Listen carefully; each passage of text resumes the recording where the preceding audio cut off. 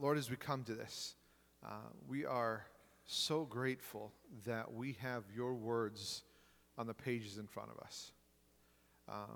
That we live in a country that we can openly have it, that we can carry it with us, that we can have it on T-shirts, and not be in hiding or fear of death in any way. But at the same time, because of that freedom, we may take it for granted. And so, Lord, I pray that as we come to these words, that they would be alive to us, that they would be precious to us, that they would be our anchor and our life and the direction and the truth. I pray that you help us to fall in love with your word and its guidance and direction for us. We pray this in Jesus' name. Amen. All right, so John chapter 17, beginning in verse 15. Again, Jesus is having this prayer. He's praying for the disciples. He starts in 15, or continues in 15 rather, saying, I'm not praying that you take them out of the world, but that you protect them from the evil one. They're not of the world, just as I am not of the world. And I just think that's, again, it's a really interesting statement that he's making here. We talked about a couple weeks ago, because I don't know as if that would necessarily be any one of our plans if we were putting ourselves into God's position. Like here's somebody who believes in me, here's somebody who trusts in me, and so therefore, in my mind, I'm like, well, let me get him out of hardship. Like let me get them out of difficulty. Let me get them out of the problem. But he's saying here, I'm not praying that I take them out of the world, but that you protect them from the evil one. And again, this statement here is that they were protected from Satan, that we're protected from him, that we can't be stolen from him, that he can't destroy us.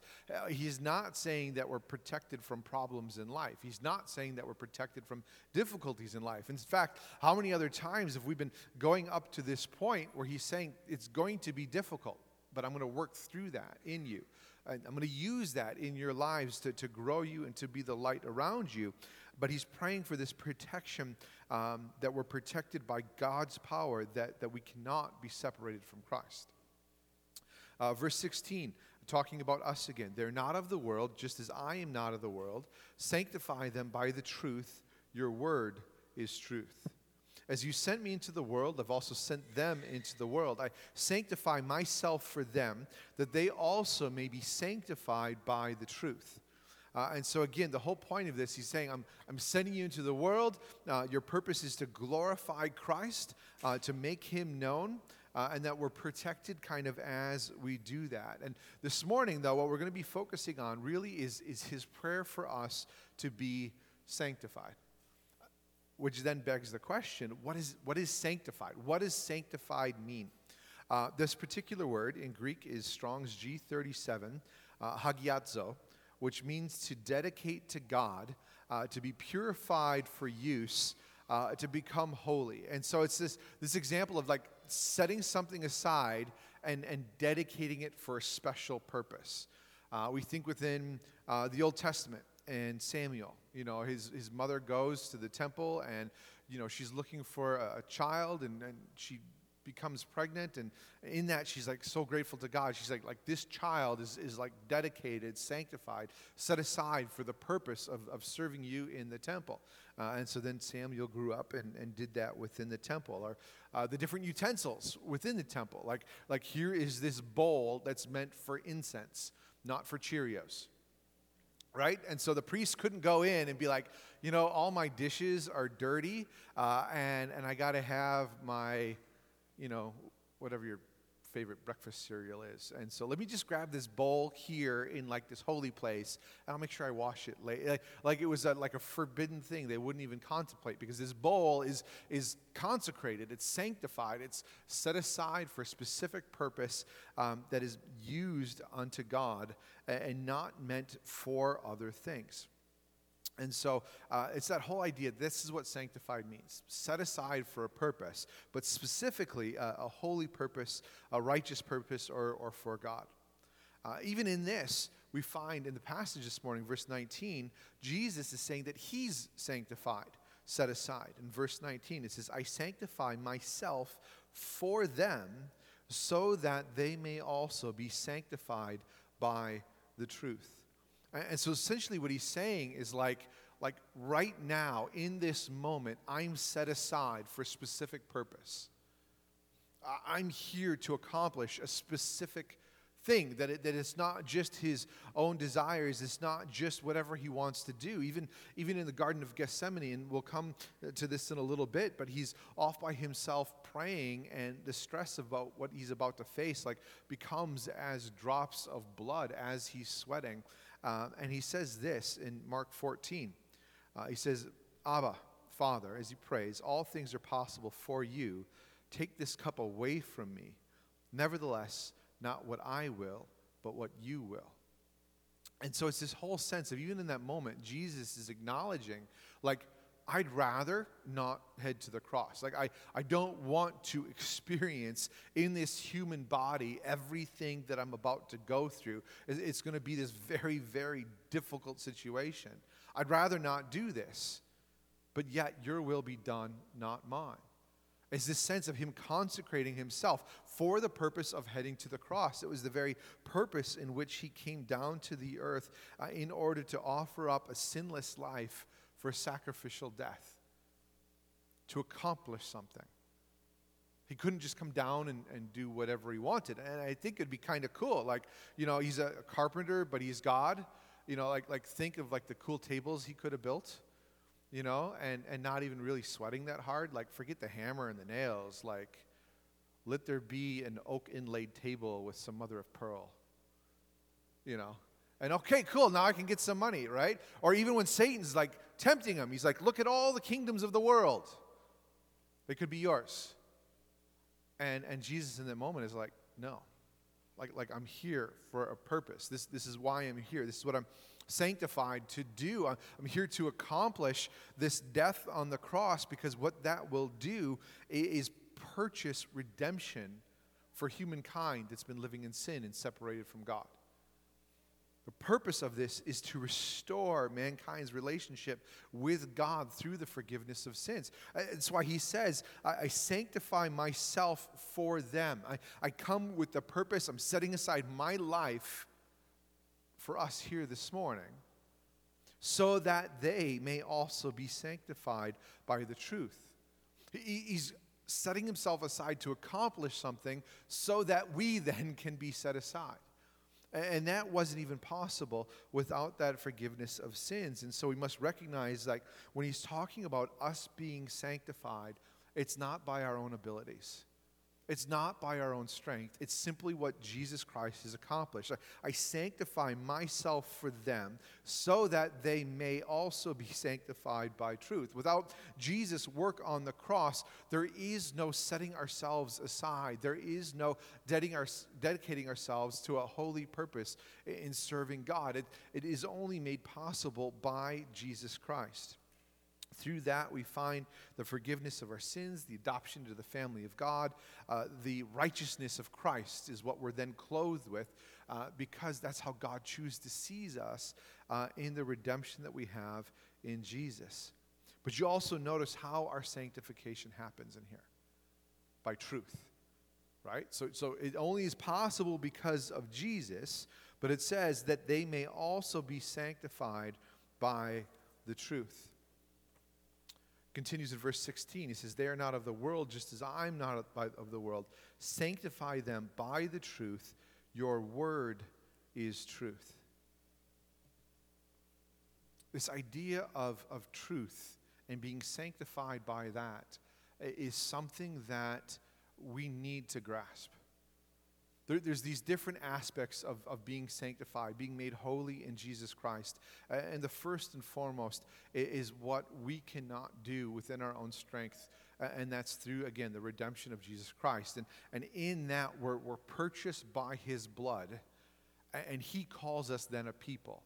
He then creates us into his body, into the church. This is something that God alone does, that we can't do. And it's as though we're in darkness and we're chained to sin, and he busts down the door at the cross, frees us from that through the forgiveness of our sins, and then invites us into this great eternal adventure with him as his brothers and sisters, as the adopted children of God, saying, now I have a purpose for you. Now let's go accomplish my work together. Like there's this amazing thing that happens where he chooses us and then says, I'm setting you aside because I have purpose for your life. There's this amazing sanctification that happens with that if we don't grasp it, it loses some of its effectiveness in the way it practically plays out in our life. Doesn't change that it's true, but the way that it plays out in our life can be affected. I think back to some of the utensils within the temple. And you have like these golden bowls for the incense, and then here's like this spoon over here that's meant to do something else. And like everything's kind of like laid out on the table. And what happens is like they're used for a very specific thing. But what if somebody comes in there and they're like, I kind of lost my pooper scooper. And they grab one of those utensils, right? And they go and clean out the litter box. Or they pick up after their dog in the yard or whatever else it is, right? How do you think that utensil looks? Not necessarily pleasant. Like I don't like the idea of cleaning out the pooper scooper at home because it's just gross. Right? But does it change what it actually is? It doesn't. It's still a gold utensil, right? Doesn't change what it actually is and what its actual purpose is. However, somebody's making a choice to use it for a purpose that it's not meant for. And in that, it is not accomplishing, not fulfilling itself. There's not that fulfillment of God's design for that. And it results in a little bit of mess, right, for the utensil. It's the same thing for us in our lives. When we come to salvation, when we come to the point where we acknowledge that we need Jesus Christ as our Lord and Savior, and that all we can do is submit to Him and say, Lord, I want you to work in my life. I set myself aside to follow you. I give up the world. I give up my own desires. I give up my own plans, my own purposes, what I think is right, what I think is wrong. I give up all of that, and I fully submit to you. In that moment of redemption and forgiveness, we find ourselves purchased by the blood of Christ, and in that we are already set apart by God for His purposes. Set apart by God to be lights in the world, to be His ambassadors. And 2 Peter, we covered it, we weren't a people before, but now we are a royal priesthood.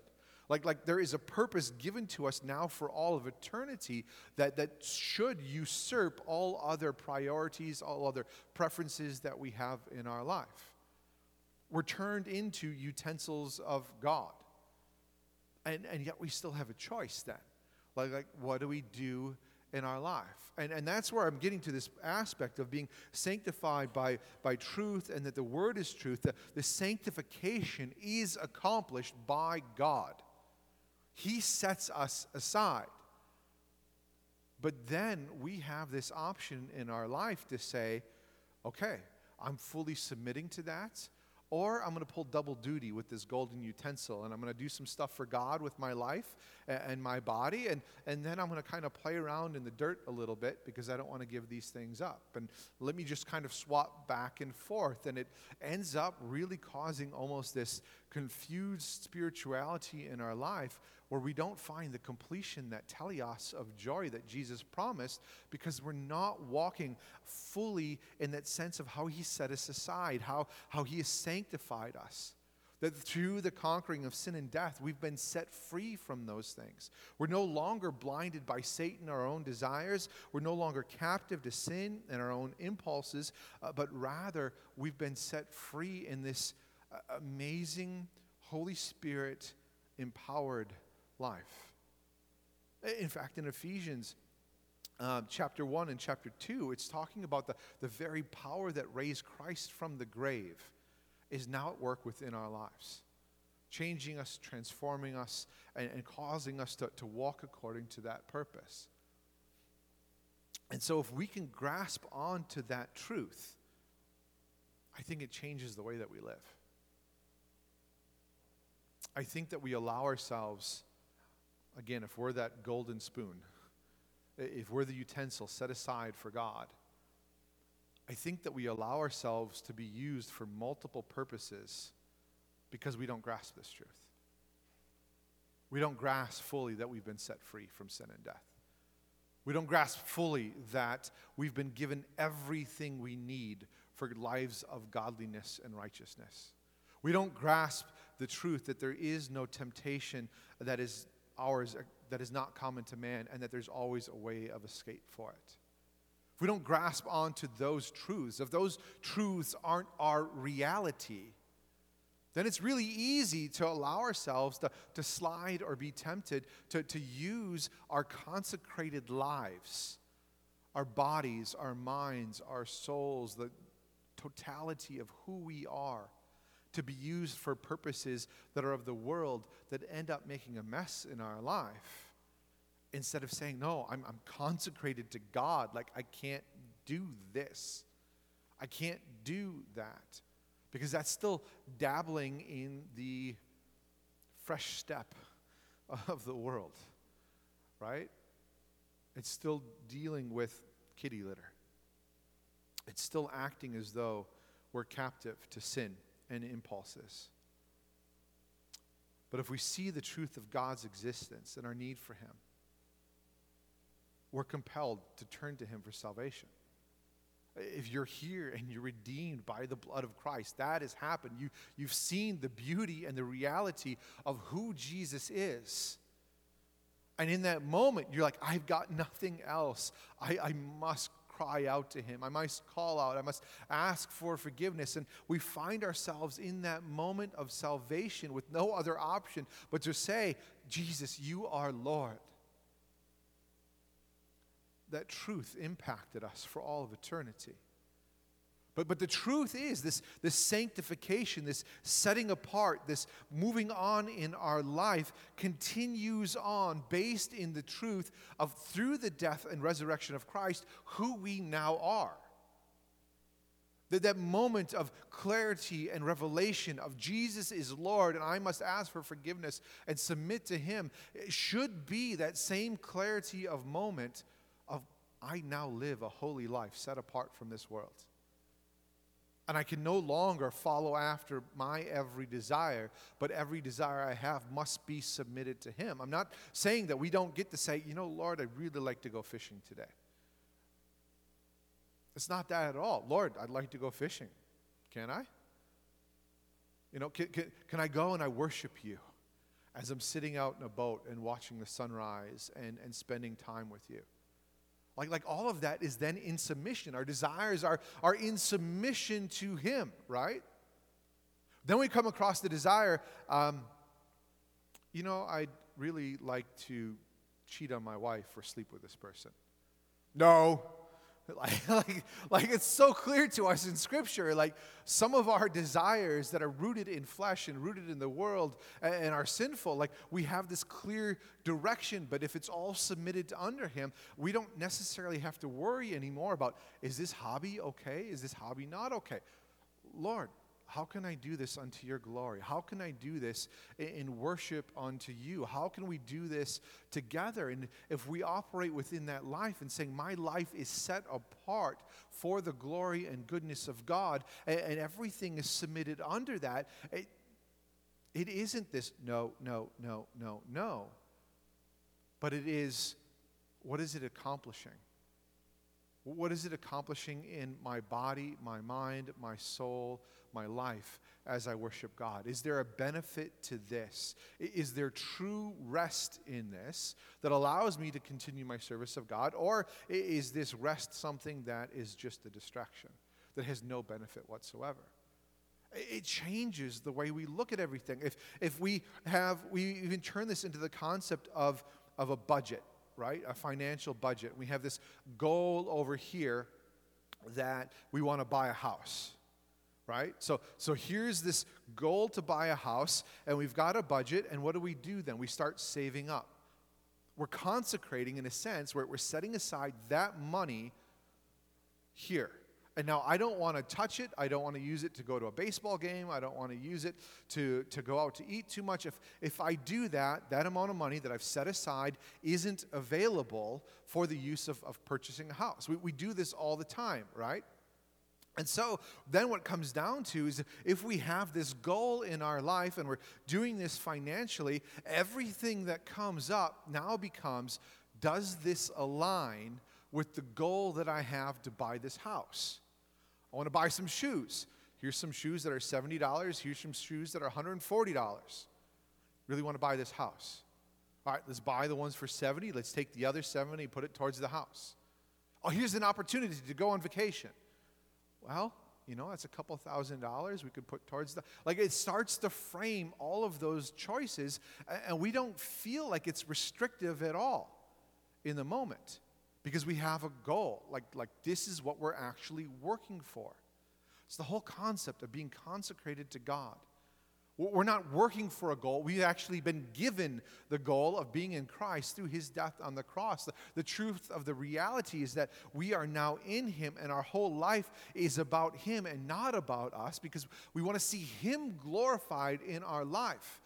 And if we get to a point where that is the truth of our reality, of our existence, of our life, of our motives, of our goals, it doesn't result in all these little restrictions. It's just saying, this choice that I'm facing, does it align with who I am and who God is?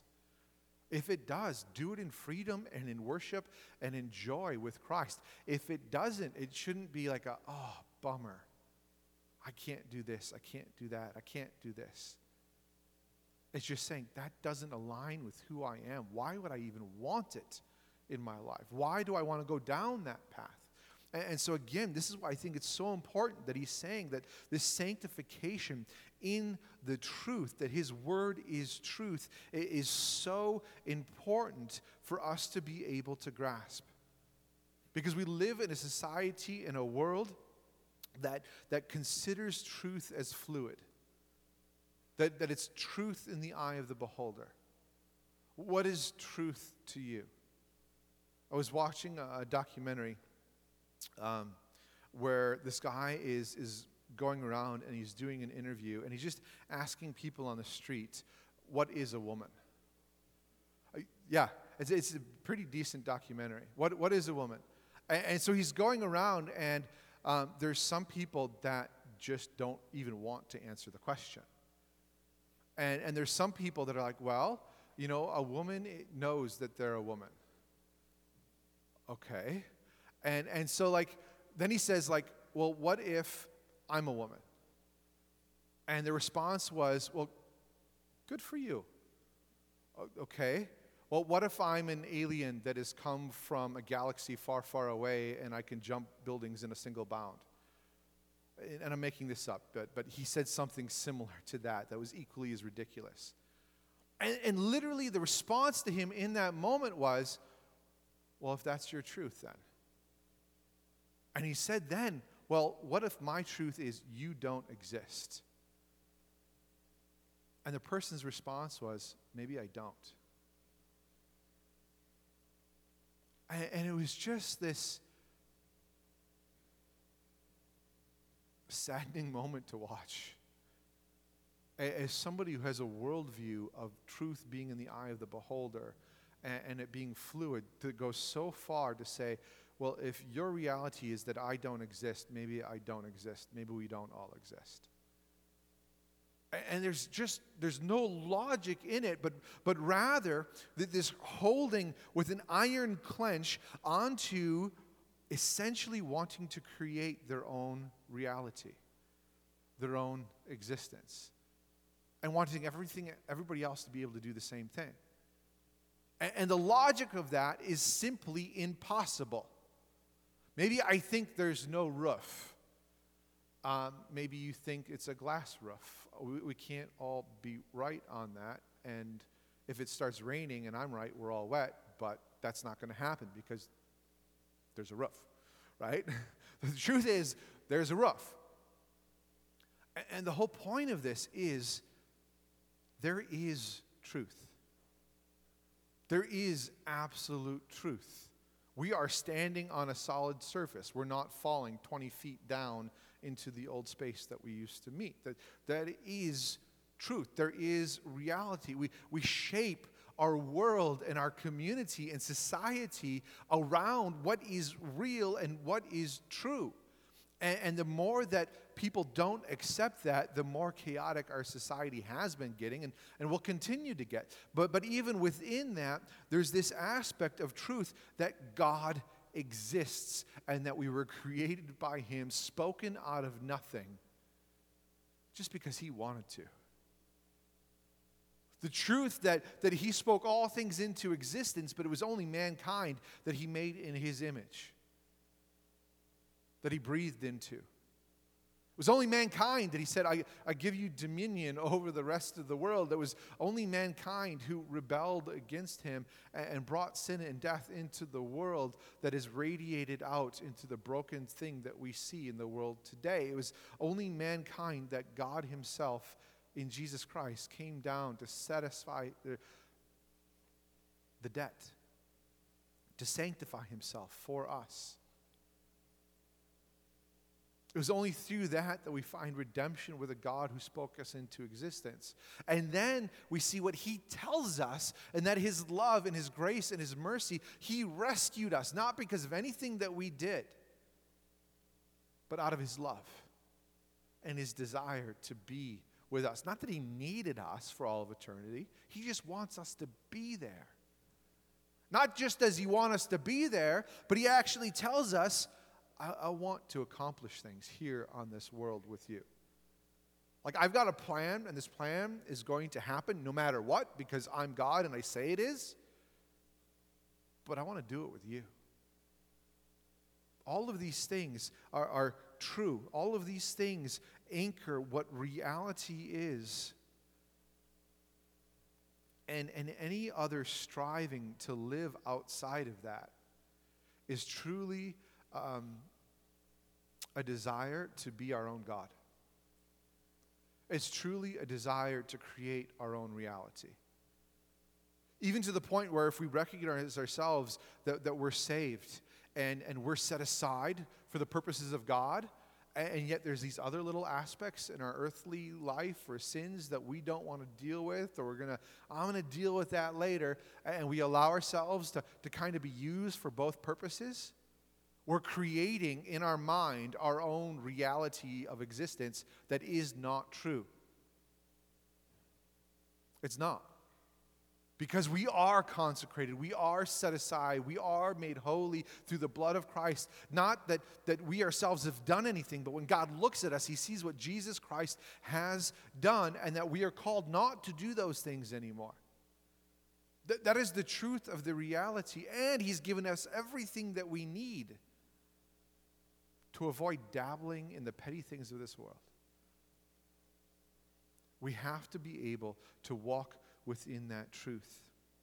We have to be able not to be conformed to the desires of this world. Romans 2, don't be conformed to this age, but be transformed by the renewing of your mind so that you discern what is the good, pleasing, and perfect will of God.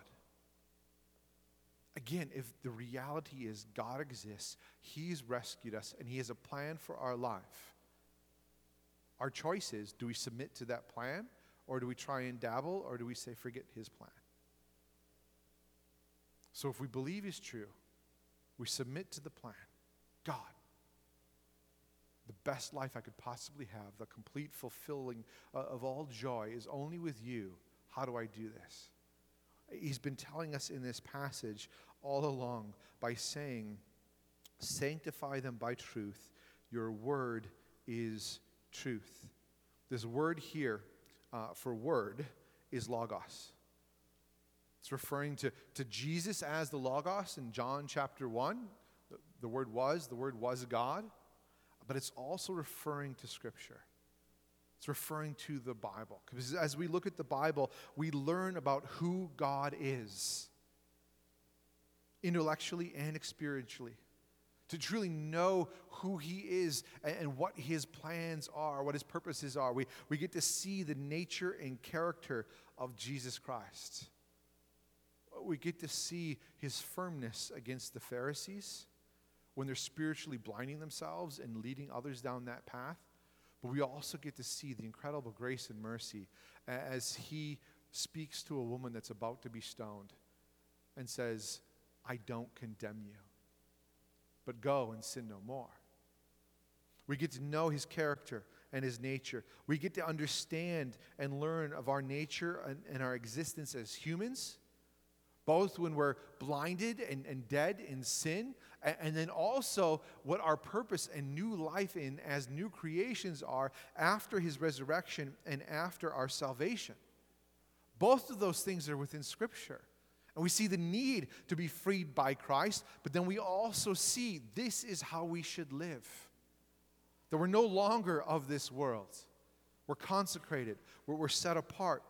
Through Scripture, we discover what our purpose in life is. And then we learn how to grow towards that purpose. What are the steps that we're able to do? What are the things that hinder that we need to get rid of in our life?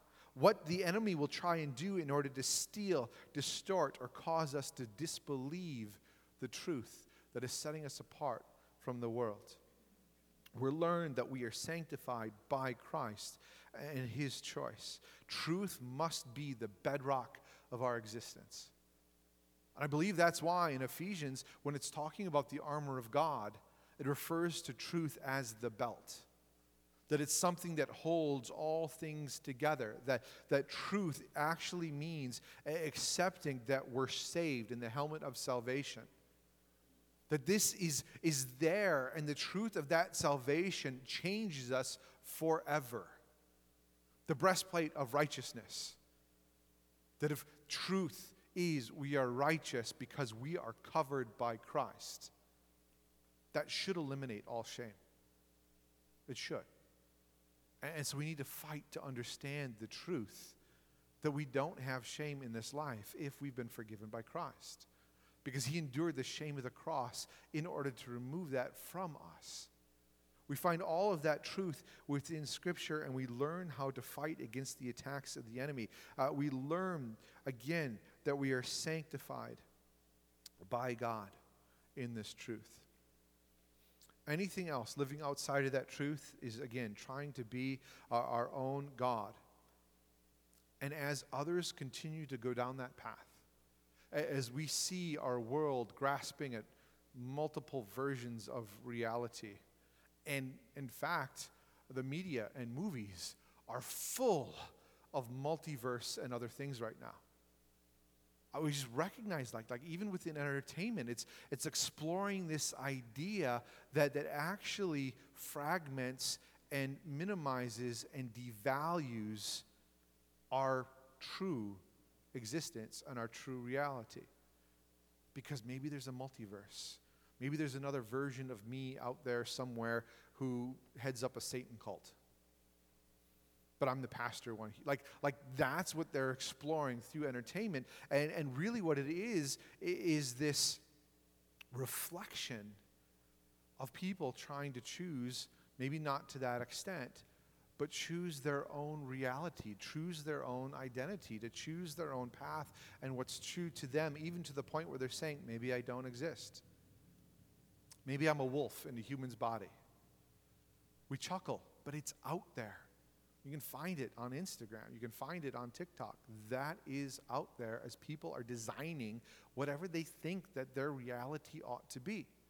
And so then if we are holding to the fact that there is one truth, one reality in Jesus Christ that governs our actions, and then all of our life, everything we do submits to that reality, it's going to stand out as a light in the darkness, but it's also going to cause opposition. Those that try to create their own realities are going to be confronted by us saying there's only one reality, and it's Jesus. In that they may become hostile, as we've been learning throughout this, as Jesus has been preparing his disciples. It's why he prays in verse 15, I'm not praying that you take them out of the world, but that you protect them. They're not of the world, as I am not of the world. It is the truth that's been revealed to us, the truth that has been spoken into existence, the truth that is the bedrock of everything that we experience within this life, that gives us salvation, that reveals to us what sanctification is, as we see our need for Jesus Christ. And all of that, we find truth. And so by holding to that truth, we continue to be set apart, but it continues to work in us. What else does truth give us? Truth gives us unity. We looked at this in Ephesians chapter 4. One faith, one Lord, one baptism, one body.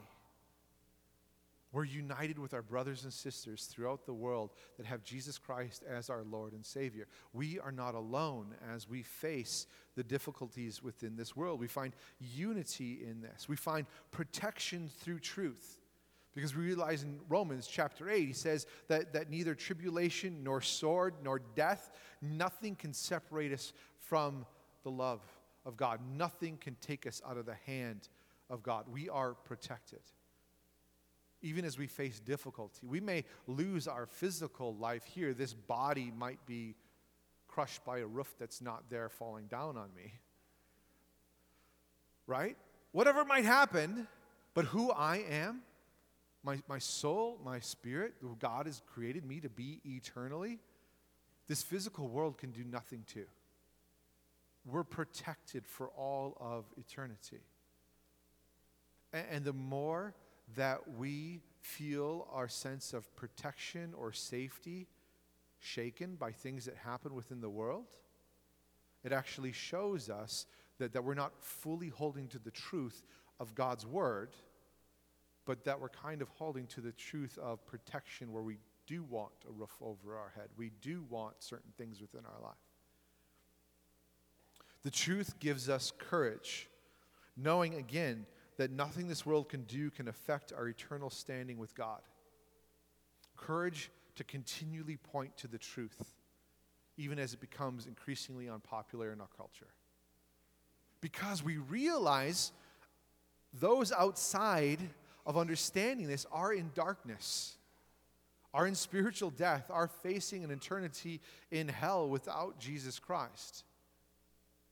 And it gives us courage to be able to point to that, saying, we just want other people to know the truth. We want them to know the ultimate reality of our existence is there. They may choose to believe that it's there, but we're sharing it because it is truth. We anchor ourselves in this truth again through Scripture. Romans chapter 10 says that faith comes from what is heard, and what is heard comes through the message about Christ. Our faith grows as we read Scripture. Galatians 3:5. So then does God give you the Spirit and work miracles among you by your doing the works of the law, or is it by believing or having faith in what you have heard or what you've read? Again, God working through us is not because we check every box and we do everything right, but it's because of the faith that we have in what we've read and who He says that He is and how our lives ought to be. Colossians 3:16, let the word, the logos of Christ, dwell richly among you in all wisdom, teaching, admonishing one another through psalms, hymns, spiritual songs, singing to God with gratitude in your hearts. Does it dwell richly in our lives? Again, if we're convinced that the ultimate true reality is God exists, He's spoken to us and then says, this is the reality of existence. This is how to follow me. This is what to avoid. If we truly believe this, this ought to dwell richly among us. And again, not be this, oh, I can't, but rather, because this is true, because this points to my salvation, this gives me my hope, this shows me my true reality in Christ, every decision that I now face says, does it line up with that or not? And it's not restrictive, but it's life-giving. 1 Peter 1:3, you've been born again, not of perishable seed, but of imperishable, through the living and enduring word of God. John chapter 20, Jesus performed many other signs in the presence of the disciples that are not written in this book or the book of John, but these are written so that you may believe that Jesus is the Messiah, the Son of God, and that by believing in Him you have life in His name. This book that we have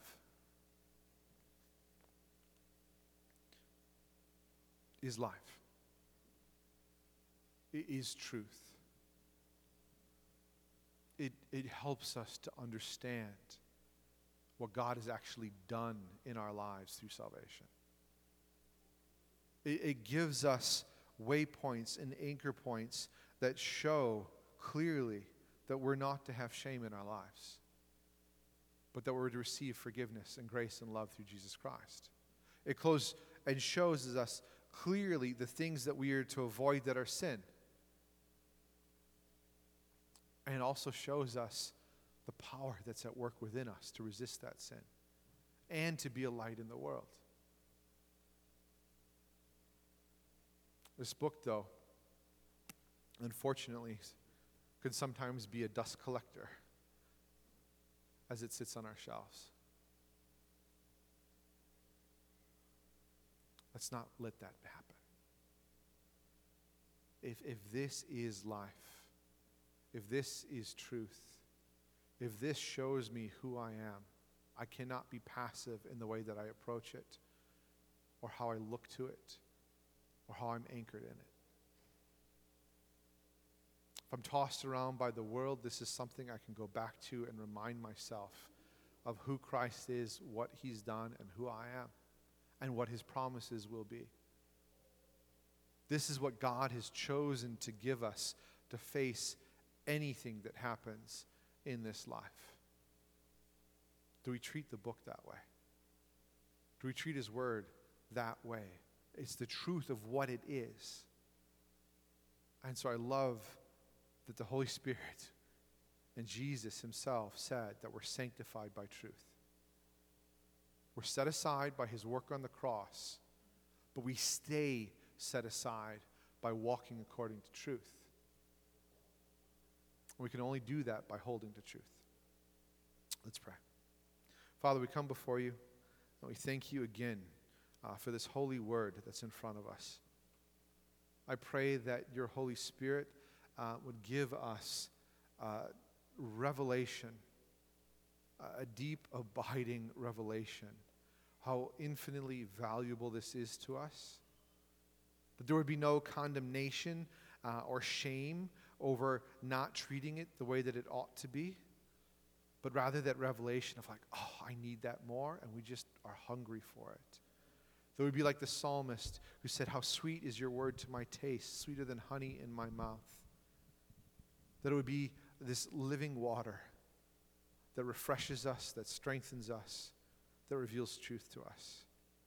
Lord, I pray that You help us to be more anchored in it, not out of legalism, not out of trying to check off the boxes, but simply out of, we want to know You more. We want to know Your love more. We want to know what You think of us more. We want to live sanctified, set aside to the glory of Christ and not ours. Help us to set aside our lives to follow after You. We pray this in Jesus' name. Amen.